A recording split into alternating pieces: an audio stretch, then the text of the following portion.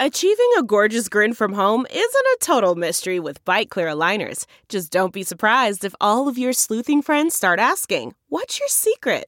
Begin by ordering your at-home impression kit today for only $14.95. Byte Clear aligners are doctor-directed and delivered to your door. Treatment costs thousands less than braces. Plus, they offer flexible financing, accept eligible insurance, and you can pay with your HSA FSA. Get 80% off your impression kit when you use code WONDERY at Byte.com. That's BYTE.com. Start your confidence journey today with Byte.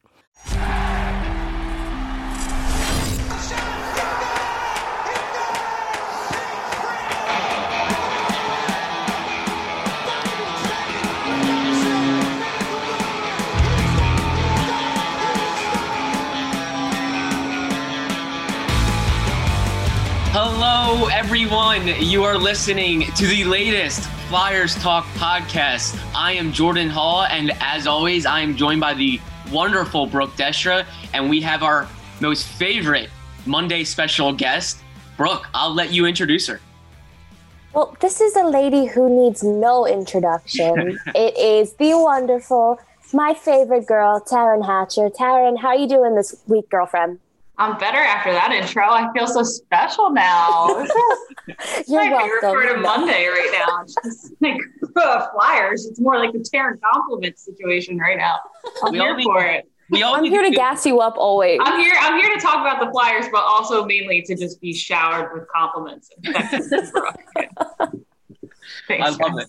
We all need it. We all need it on this dreary Monday. But as the Flyers all season picks up, we still have plenty to talk about. And speaking of some things to talk about, Bill Daly, NHL Deputy Commissioner, had plenty to talk about with Taryn in a one-on-one interview. Great interview, talking various topics, various hot topics going into next season. Many questions that need to be answered before the season starts at that target date of January 1st. Let's first get into a few things that Bill Daly had to say to Taryn, and then we'll hit on those hot topics.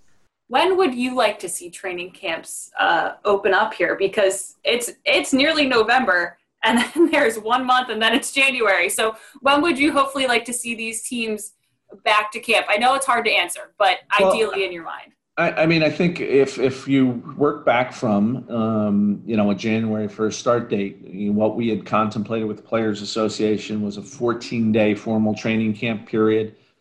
We've talked with the Players Association about potentially having a conditioning camp or allowing our clubs to have a conditioning camp for kind of 7 to 9 days prior to that time. So I could see, players reporting to camp sometime in early December if everything was going according to plan or according to our hopes anyway. So that's the way I'd view it, in basically the month leading up to whenever we start the regular season, I would hope to be starting camp. And so you can see it'll be unique again, training camp around the holidays. What are the thoughts when it comes to potentially using bubble cities once again? Have you gotten any response from players on the feasibility of something like that based off of their experience already within a bubble? Well, I think it's safe to say what I can say with certainty there is we're never going to conduct an NHL regular season in the same way as we conducted the conclusion of last season, the playoff tournament. That was 2.5 months, and it probably was a tad too long in the sense of keeping players away from their families and interacting with the outside world. It was an unbelievable commitment not only by our players, by our club staff, by our league staff to be away from home and be away from family for as long as they were with no outside interaction. So it was a tough ask, and everybody did their part to make it a success. But I don't think we'll ever ask for that again. So you're not going to see what you saw in Edmonton and Toronto again. But certainly one possibility is to modify a bubble approach in ways that we can conduct regular season games safely, hopefully safely, and with limited interaction and limited or or certain ways to mitigate risk of infection. So those are all things that are part of the mix in terms of what we have to decide for next season. The first thing, and this is just coming back to me in chronological order from the actual conversation, was I had asked about the feasibility of doing a bubble again. He had said multiple times that, a lot of what's going to happen will depend on city and state regulations, a lot like we're seeing with NFL right now. You'll remember that Pennsylvania had allowed fans, but then Philly hadn't made a decision on it like that yet. And then Philly decided to allow fans. So like where the Steelers could have fans at one point, the Eagles technically couldn't. Things like that, they will have to deal with. And once we really got that ball rolling, I asked, so is there a possibility we'll see a bubble at all this season? It seems like that's not something you guys are trying to do really. And he sort of acknowledged, and I thought it was very interesting that he acknowledged that no, while the bubble they felt like was a massive success and they were so thrilled they could pull it off as effectively as they did and have a really competitive postseason. The words straight out of his mouth, as you guys heard, were, it maybe went on a little too long, which is new. I've talked to a lot of coaches, I've talked to a lot of players, and you can read their body language, but everybody's kind of towed the company line here of, just talk about how they kept you guys healthy and everybody played and you were able to pull it off. And I think everybody was grateful to be able to have a postseason and have something to come back to. And that everybody was able to stay healthy. That being said, it was interesting to hear somebody from the league themselves say, we did realize that maybe it got to be a bit difficult for these people because it did go on for 2.5+ months.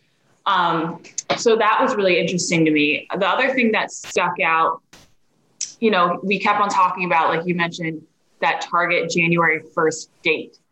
And so when you sit there and try to do the math backwards and you're like, well, when will training camp start? And out of his mouth, it was ideally if everything goes well. And we all know how the world has been this year. So there's no guarantees of anything. You could be looking at early December, essentially a month from now, we could have hockey back. So you could have players in camp. And then as you heard, he broke it down and I don't want to repeat everything he said in terms of what those preseason camps will look like week by week. But it's wild to think that we could have hockey back this quickly. And we touched on it in the interview. The one thing that I think is hard to digest sometimes because obviously everybody has a ton of other things going on in the world. But when you're looking at these leagues now, you're trying to balance between scheduling in general, which is difficult, scheduling with NBA, which is difficult. Both leagues are going to have flexibility this year, which is entirely new. Like that's not a thing that they've had to have before, at least not night in, night out. And then you're also going to have to deal with state regulations that are completely new and different from city to city, plus players' personal lives and really hearing and listening what they need and what they feel safe with. But I think the one thing that we've seen is we've seen baseball have positives, we've seen football have positives, and we've seen both those leagues react and adjust to them. It'll be interesting to see with hockey. Football, it's easier to reschedule games because you only have one a week. I know it's not incredibly easy period to do, but right now there's no other sports on. And other than obviously postseason baseball, but they're essentially like they get the prime time airtime, and there's a lot of flexibility for them. When you're talking about hockey playing at the same time basketball is playing, at the same time as football late in the season is playing and college football is playing, it will be interesting to see how these flexibility situations pan out, not just with the leagues and venues, but with security and health measures and television broadcasting. And that's kind of what Bill said. He was like, a lot of questions, man. The more we get answers, the more we have questions. But I think they just try to handle what they can control. We see the same approach from Chuck Fletcher, who's always There's a million questions. There's a few of them I can answer. So I'm going to answer those first, and then I'll figure out the rest. Seems like a good approach.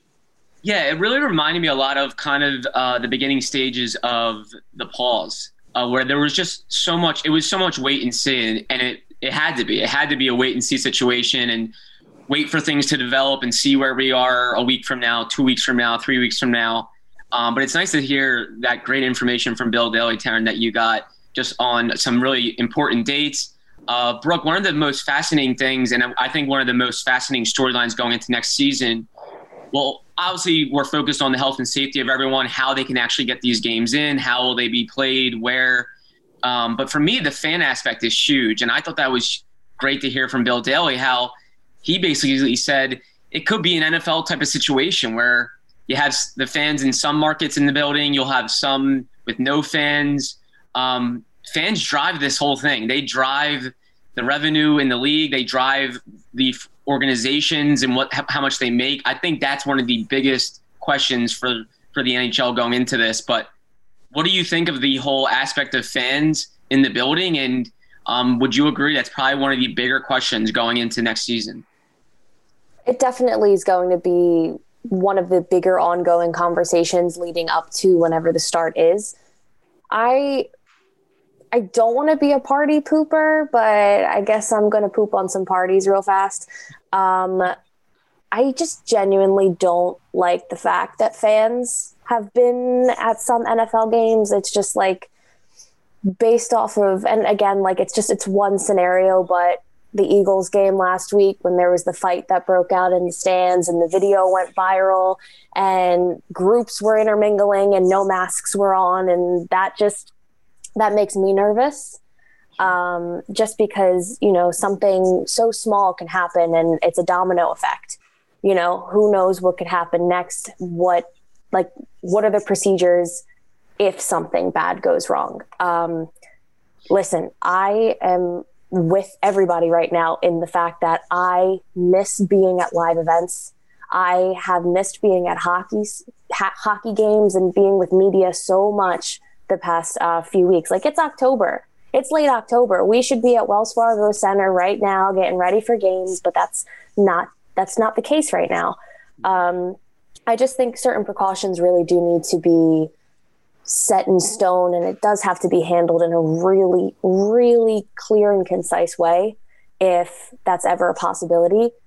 Who knows, down the line, things could get a little better and fans could be here because, again, this is a week-to-week progression. By the time January comes around, it could be a completely different ball game or hockey game. That was such a bad pun. I enjoyed it. Yikes. Oof. But yeah, that's kind of just where my mind frame is right now. Just, I think about the safety of others, but I am just with everybody else right now. And the fact that I desperately miss live events, I'll never take them for granted for the rest of my life. Yeah, it's interesting. I just want everyone to be safe. Yes, that should be the grand picture. Everyone should be safe. Health and safety should come first. But I'm with you, and I think all three of us we miss live events. We miss going to the games, being around it, being around each other. Absolutely. But I think, Taryn, do you get the sense that the NHL is really going to be diligent and very cautious in how they go about fans in the building? It sounded like Bill Daly even said they're going to have their own safety protocol, kind of overlaying the certain local market and what they allow. It sounds like the NHL is really going to do their homework here. Yeah, I think what I kind of took away from him with that is that they will have to adhere. The first step is let's figure out the local regulations. We want to make sure we adhere to those. And then the second step is them also formulating their own health and safety regulations in addition to that. So nothing that would negate what already exists locally, but if anything, it would add another layer of protection for fans that are going to see games. And I totally get what Brooke's saying. I think it's got to be hard it's hard for everybody in every facet of their life right now.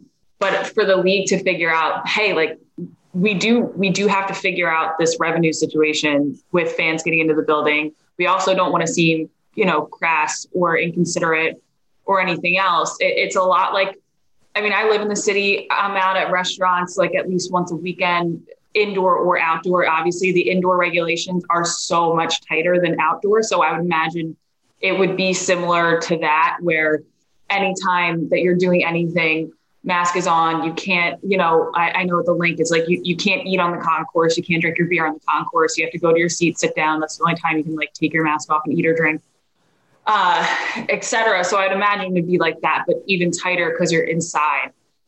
But yeah, it'll be interesting. And the other thing is that's tough. And I get it's tough for people right now with just going out and eating, is that if you're eating outdoors, right, and you feel like you're 6 feet apart from everybody and you're trying to follow safety precautions and whatever, but you want to support your local businesses and you also just want to go out and do things, you still get people who just walk down the sidewalk right next to your table with no mask on, coughing and sneezing and everything else. And Brooke's right in that sense that I think you're going to have a lot of fans as well who sit there and say, oh, I really want to go, but do I really want to go? And that's going to be an interesting thing that everybody's going to have to deal with. And are people going to be more or less comfortable because this is a winter sport and it's flu season? I know last year from being with the team, a nasty flu bug that I got myself, I think almost everyone on the broadcasting crew got, I know JJ got it as well, got really, really sick with the flu last year. And it ran through everyone so quickly and was so bad that it had Matt Niskanen sit out a game. And we know Matt Niskanen didn't sit out anything forever. Yeah. So there's a lot of questions there, but I think all of the questions that we're asking out loud right now, the NHL has been sitting there and trying to plan for it for weeks and months. So We'll see. I'm honestly, I'm just really I need hockey back. I just need, I need it back. So I'm like, oh, I just, and you don't ever want to sound, selfish or anything else, but it's true. It's amazing when all these sports came back. I think how much everybody's lives felt like they picked up again, even more than restaurants or bars or whatever being open. When the sports came back and you had that thing to talk about with your friends in your group chat, it just made your life feel more normal. It wasn't like May and then second May and then third May. It was like, okay, we're in training camp and then we're in the round robin and then we're in the first round and the second round, et cetera. So, I give those guys a tremendous amount of credit because this is not an easy maze to navigate right now. At Nissan, we just made your choice for a new car an easier one than ever with our most exciting and fuel-efficient lineup. The choice is yours. Now get great offers across our full line. Shop at your local Nissan store today at nissanusa.com. Speaking of how much we really just missed the Wells Fargo Center, being around Flyers fans, being around the building and the energy that the games provide, it really had us thinking last year was an incredibly fun season for Flyers fans and for us to be a part of because they were so darn good at home. They were the best team at home in the National Hockey League. So let's reminisce a little bit, guys, and we'll start with Brooke. We're going to talk about our favorite home moments from last year, and there was a lot to pick from. We know how good they were at that building. Brooke, what was your favorite moment from 2019-20 at home? Oh, man. I friggin' miss the Wells Fargo Center. Yes. I do have two that really stood out. The first being the night that Oscar Lindblom was back in the building for the first time after being diagnosed with Ewing sarcoma. And it was the Oscar Strong night and the standing ovation. And I just remember having absolute chills throughout my whole body because it was one of those just raw human feelings in the sense of it's bigger than a sport. It's such a community with the NHL because it is the smallest, essentially the smaller league in across the four major sports, and everyone knows everybody, and it doesn't matter who your rival is at the end of the day. It's being a human, like being a decent human being. And I just remember that ovation and then seeing him on the screen. It was just, you couldn't help but be overcome with emotions, because just given the circumstances and all of that, it was just a really kind of emotional moment. And, you know, now looking back, and after he came back in the playoffs to play a few games with his team, it was just, what an incredible turnaround. So that was the first one, because, oh my gosh, I'll never forget that night. Yeah. And then also the first home game of the season when they hosted the Devils. Well, technically it was their second home game, since the one in Prague counted as home. I don't want anybody fact checking me after this podcast is released, because I know there will be some. Absolutely. But I remember looking to you in the press box, Jordan, and I was like, I cannot remember the last time it was this loud in here. Yeah. Because Hart got his first career NHL shutout. Chris Stewart, you know, dropped the gloves. He really brought that energy. He was like, all right, I'm a Flyer. I'm going to make these fans love me real fast. Yeah. And I just, again, it was another one of those moments where I was like, this season is going to feel so different compared to the last few. And yeah, now I'm in my bag. I'm upset. I miss live events. Oh, but yeah, those are two of my favorites for sure. I love it. I feel bad for asking this question, because I feel like I'm upsetting both of you guys, but these are happy emotions, right? That's what I'm thinking. But no, Brooke, Jordan finds joy in hurting our feelings. Yes. And I remember, that home opener, the technical home opener, obviously was, as you said, in Prague. But the first game at the Wells Fargo Center, that was a fun one. And man, it seems like that was so long ago. I remember that was also Wayne Simmons' return to the Wells Fargo Center, and that was really cool to see the ovation he got. Look, I do remember that was a real fun game, and gosh, Oscar Lindblom won. Like you said, I don't think anyone will forget that. I remember seeing that standing ovation and everyone holding up the cards and everything. I don't think we will ever forget that moment. Taryn, let's go to you. What are you picking for your favorite home moment? Well, Brooks were so like emotional and moving, and mine's like Brad Marchand whiffing on a shootout. Yes. Oh my God, I completely forgot about that until now. That was the best game ever. I just remember getting so many text messages. So I think they were down like 3-1 and then 5-2. Like they were down in that game a lot. And I got so many text messages from people, because at that point in the season, the Flyers were kind of hitting their stride. And I was like, dude, you guys are wrong. Like, this team is good. And I had said this, and I will always point this out to people because I want credit, specifically me, Taryn Nicole Hatcher. I would like credit. I said at the end of last season. What was your middle name? I said at Nicole.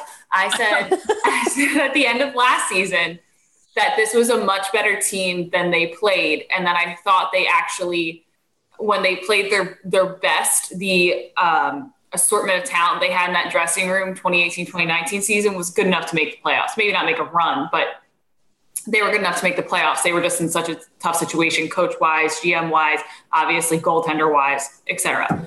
So I had been singing the praises of this Flyers team, and I know I'm incredibly biased because I'm constantly around the guys, and I think they're really good guys. And even when Scott Gordon was there last year, it just was an awesome situation to be. Like, that room is a great room to be around. And then this year, I was like, you guys, you got to believe, especially I'm trying to think if that Bruins game was before or after the Caps Bruins lose Lightning run, where they won 3 out of 4 of those games. And it was like, oh my God, this team's really good, in January before the All-Star break. But and then during that game against the Bruins itself, sorry, we're going off on so many tangents. I got so many texts from people that were like, I thought you said this team was going to like make a run in the playoffs. They're down 5-2. They look terrible, all this stuff. And people turned it off. And then the next day we're like listening to Talk Sports Radio, and it's like, oh, how about them Flyers? How about Marchand and his whiff? And they were like, what happened? And I was like, you didn't believe, and that's what you get for being a fool. Because you should have just stayed watching. I told you, this team fights. But that game was wild. And then Travis Sanheim, who is actually like sneaky funny in real life, especially when he's around Travis Konechny, like the Travi together are very funny. But in interviews, he just gets so dry, like so fat. I don't really get much out of him ever. And we got him on the bench right after the shootout.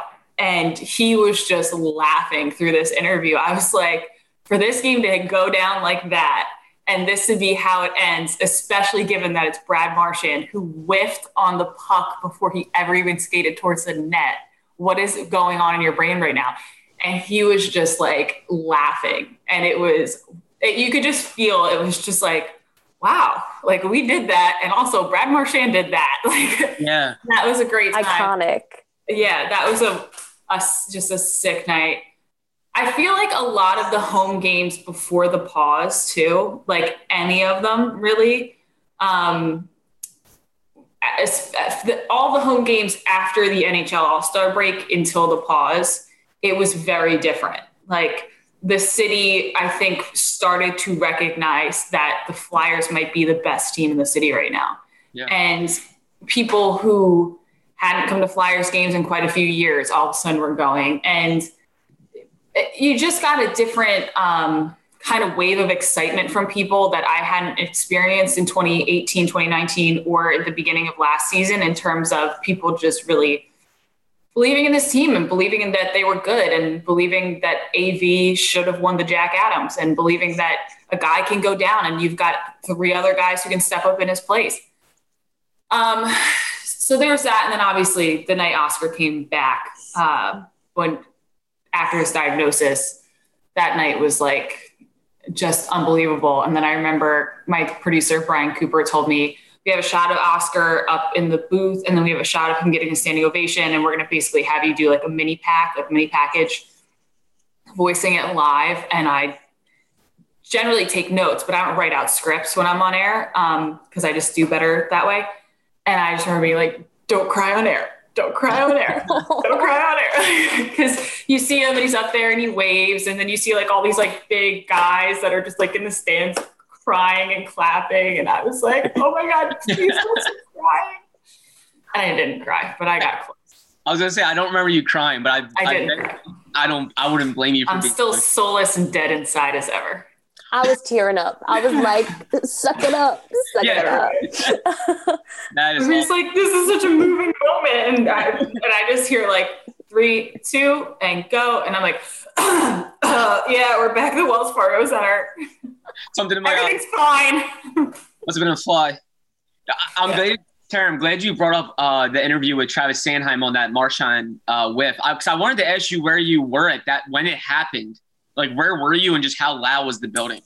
I was in NBA 1. So, oh, yeah. People, if you ever see me at a game, if you want me to stop doing these like behind the broadcast things, I will happily do that. But when you see me at a game where I stand, you'll notice at the end of every period, unless the Flyers are losing by quite a few goals, I head back with like 3 minutes left into the visiting NBA locker room, which is where my studio setup is. So when you see me do intermission interviews, that's in that studio in the NBA visiting locker room. I always go back there. We have a TV back there because I need to be able to either get to the bench very quickly or they bring a player to me in the studio for the interview post game. So we're in NBA 1 and it's me and Brooke Nosas because she used to stand in there with me and hang out with me during games and like good times, help me with everything that I did because she's amazing. It would be like me and Flyers PR and then all these Flyers interns like crouched like this, watching this tiny little like 8x11 TV, just like this. And then we're all looking at each other and we're like, what happened? And none of us understood for a second. We were like, what happened? And I have to listen to JJ's call again on it. Oh, so you hear JJ and he's just like, he whiffs on the puck. And I'm like turning around because I have IFBs, so nobody else has sound. So I have the IFBs and I'm like, he whiffed. He whiffed the puck, everyone. He whiffed. And like, I was like a newsboy on a corner from like the 1920s. He whiffed on the puck. And yeah, it was wild. It was like the ball dropping on New Year's Eve. We were all like, ah! And then I had to run out to the bench and all the players are coming down the tunnel at me. And I'm like Jon Snow, like trying to like fight through an army. Oh my God. And I'm like, give me Sanheim. Yeah. And then it took everything in me not to like laugh through the whole interview as well. I was just like, this is nuts. But yeah, the magnitude of that comeback and the way it was punctuated with of all players, Brad Marchand whiffing on the puck, like Boston, Philly. That was just insane. Like you said, another game that you don't forget. And they were the perfect line, and they had been like number 1 in the league, like more weeks than anybody else. And you're just like, oh, like, could you be more like that, you know? And it became like a running joke throughout the rest of the season. Like Marchand wound up tweeting after the game that he had the Stanley Cup. And I was like, okay, we're going to be petty, sir. Yeah. Really? Like, you messed up. It happens sometimes. Like, don't throw the cup in our face. Don't like make me more irritated. Someone seems upset. Mm-hmm. Yeah. And then the next time that Boston came back, it was at the end of, I think it was the last game that they played before the shutdown. Yeah, the Flyers because they went to Tampa the next day and they lost. They were shut out, but Gritty had the one sign. Mocking Marchand. So it just became like this ongoing. The Flyers played good in that game too. That game that they lost 2-0. They played really well that game. Like if you talk to Alain Vigneault, he still remembers the game because he was like, couldn't really be mad at him. It sucked that we lost, but couldn't. And really they were on such a great winning streak leading up to it. Yeah. That it was like it didn't hurt that much until we found out that the season was on pause and we were like, okay, we ended on a loss. So that was the only time when it stung just a little. Yeah. But it was also like when we were first in the Metro for like 20 minutes that one night. That was a fun night too. It was like the Flyers are first in the Metro, and then the Caps game ended 20 minutes later. And it was like the Flyers are second in the Metro again. It was fun while it lasted. I think it was like 8 minutes or something. I have to look back. Was it? It was really short. That was funny. Yeah, for me, so rude. This one kind of honestly falls under the radar, but I just remember it pretty vividly was the 5-1 win over the Rangers on December 23rd. It was right before Christmas, right before the holiday break. And that, like Terrence said, there was definitely, like, if you guys remember, they were definitely struggling in attendance a little bit early in the season because, hey, last year, the previous season was a mess. It was a new group. And I think Flyers fans kind of had to be won over a little bit. And I remember everyone was making a lot of like buzz and, all types of things about them not having much attendance. Why are they struggling in attendance? Why aren't fans going to games? And then that December 23rd game, like there was an electricity in the building. And that's when it kind of hit me that like the Flyers fans were starting to build around this team. They were starting to buy in. And then they go out, they win 5-1. Kevin Hayes has 2 goals against his old team. There's obviously some New York fans in the building, and there was definitely a different feel in the building. And that one is I always remember that one because it was right before Christmas, and the building definitely had some jump to it. And that was also Kevin Hayes' first game against the Rangers since he had been traded by the team. So I definitely thought that game meant a lot more to him. But that just had a different feel to it. And that's when I started feeling like the building had like a playoff feel the rest of the way to me, in my opinion. So that was one that I certainly remember. And I don't remember the attendance ever struggling after that game. Fans packed the building and they brought it every night. I was ill at home on my couch that game, so I don't actually remember the vibe. You were there? I forgot. Yeah, it's the only game I missed. I was so sick, and but I felt fine. I had no voice. I was been very, very sick and had just broadcast through it. And then I felt better, but I lost my voice. And I called our producer and I called my bosses and I was like, I think I can do it. And they were like, you can't speak. Like, we can't hear you on the phone. You can't. And I was like, what? Were you at morning skate? Did I see you at the morning skate? It was like either the morning skate. Yes, because I was dead set on working that day. And I was like, oh, she doesn't have a voice. They told me, and the team doctor, one of the team doctors, Sal, was like, stop talking to people. Stop doing interviews. Like, and I was like, do you know me? Like, that's not going to happen. But then like everybody giving me these teas and I was just like, I feel fine. It's just my vocal cords. Yeah. And Sal was like, then stop speaking to people. Like, stop it. And I remember I had to miss it. And I was so mad because the Flyers had been struggling up till that point. And that was kind of one of those games where they're like, we need to go out on the, like before the holiday break on a high note. Like we need that. And then they did. and then they came back from holiday break, and then they just played terrible on the West Coast. Oh, that West Coast road trip haunts me every and I was sick season. as a dog during that West Coast road trip too, and I was just like, oh my God. Yeah, I missed the one good game in the past 2 weeks. It was terrible. Yeah. But that's the thing is like you start to realize when you're on the road with these guys a lot, and I'm sure both of you know it because you're in the locker or in the dressing room at practice, the same thing, is you start to realize how much players feel just like fans feel, where they're just like, oh man, I didn't get a point in the one game that we won in the last 2 weeks. Like that is so bogus. That is the vibe. And you'll just be on the West Coast, be like, how's it going? And they're like, not great, Taryn. It's not going great. Like, I'm not having fun. And you're like, okay, see you tomorrow at the game. Sorry I asked. Yeah. My bad. I'm going to go have some wine. You should go hydrate. I'm going to go grab some wine. That is it's just like, but you do. Like, I sometimes I think as fans, you forget that the players aren't doing it to spite you, but like they feel exactly how you feel, and they're just like, yeah, Taryn, it's been a terrible 5 days for us, and now we're going to go to Vegas and we're not allowed outside, and then we're going to go play an incredibly difficult building to play in, and we haven't really been playing our best, so I'm not feeling my best. Flyers Talk is presented by Wells Fargo. When our communities need us, Wells Fargo is here to help. And Taryn, that's a perfect segue into our very anticipated answers to your trivia questions. Not so much trivia, but fun stories. And we had to kind of who was the culprit in this story. So now you've had time to let it marinate. Who do you think came up with Leaning Tower of Eichel?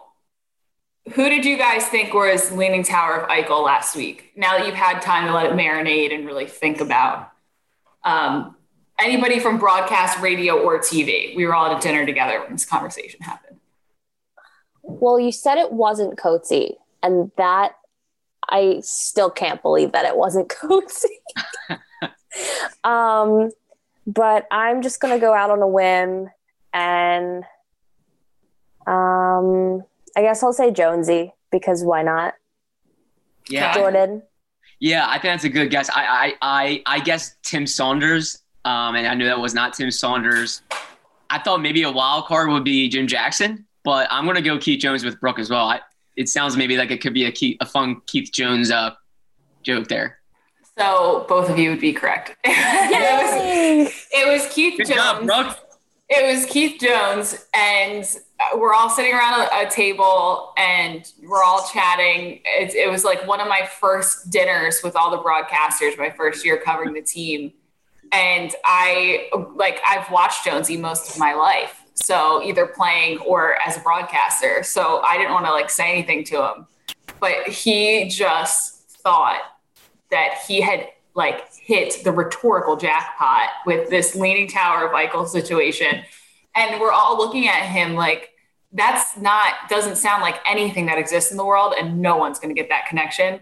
And then we put it together. But yeah, I don't think he would care that I told the story, because he's a great sport about it. But that's why he was like, that's why I'm a hockey broadcaster and not a writer. And then I said, but don't you have a book? And he said, you think I wrote my book?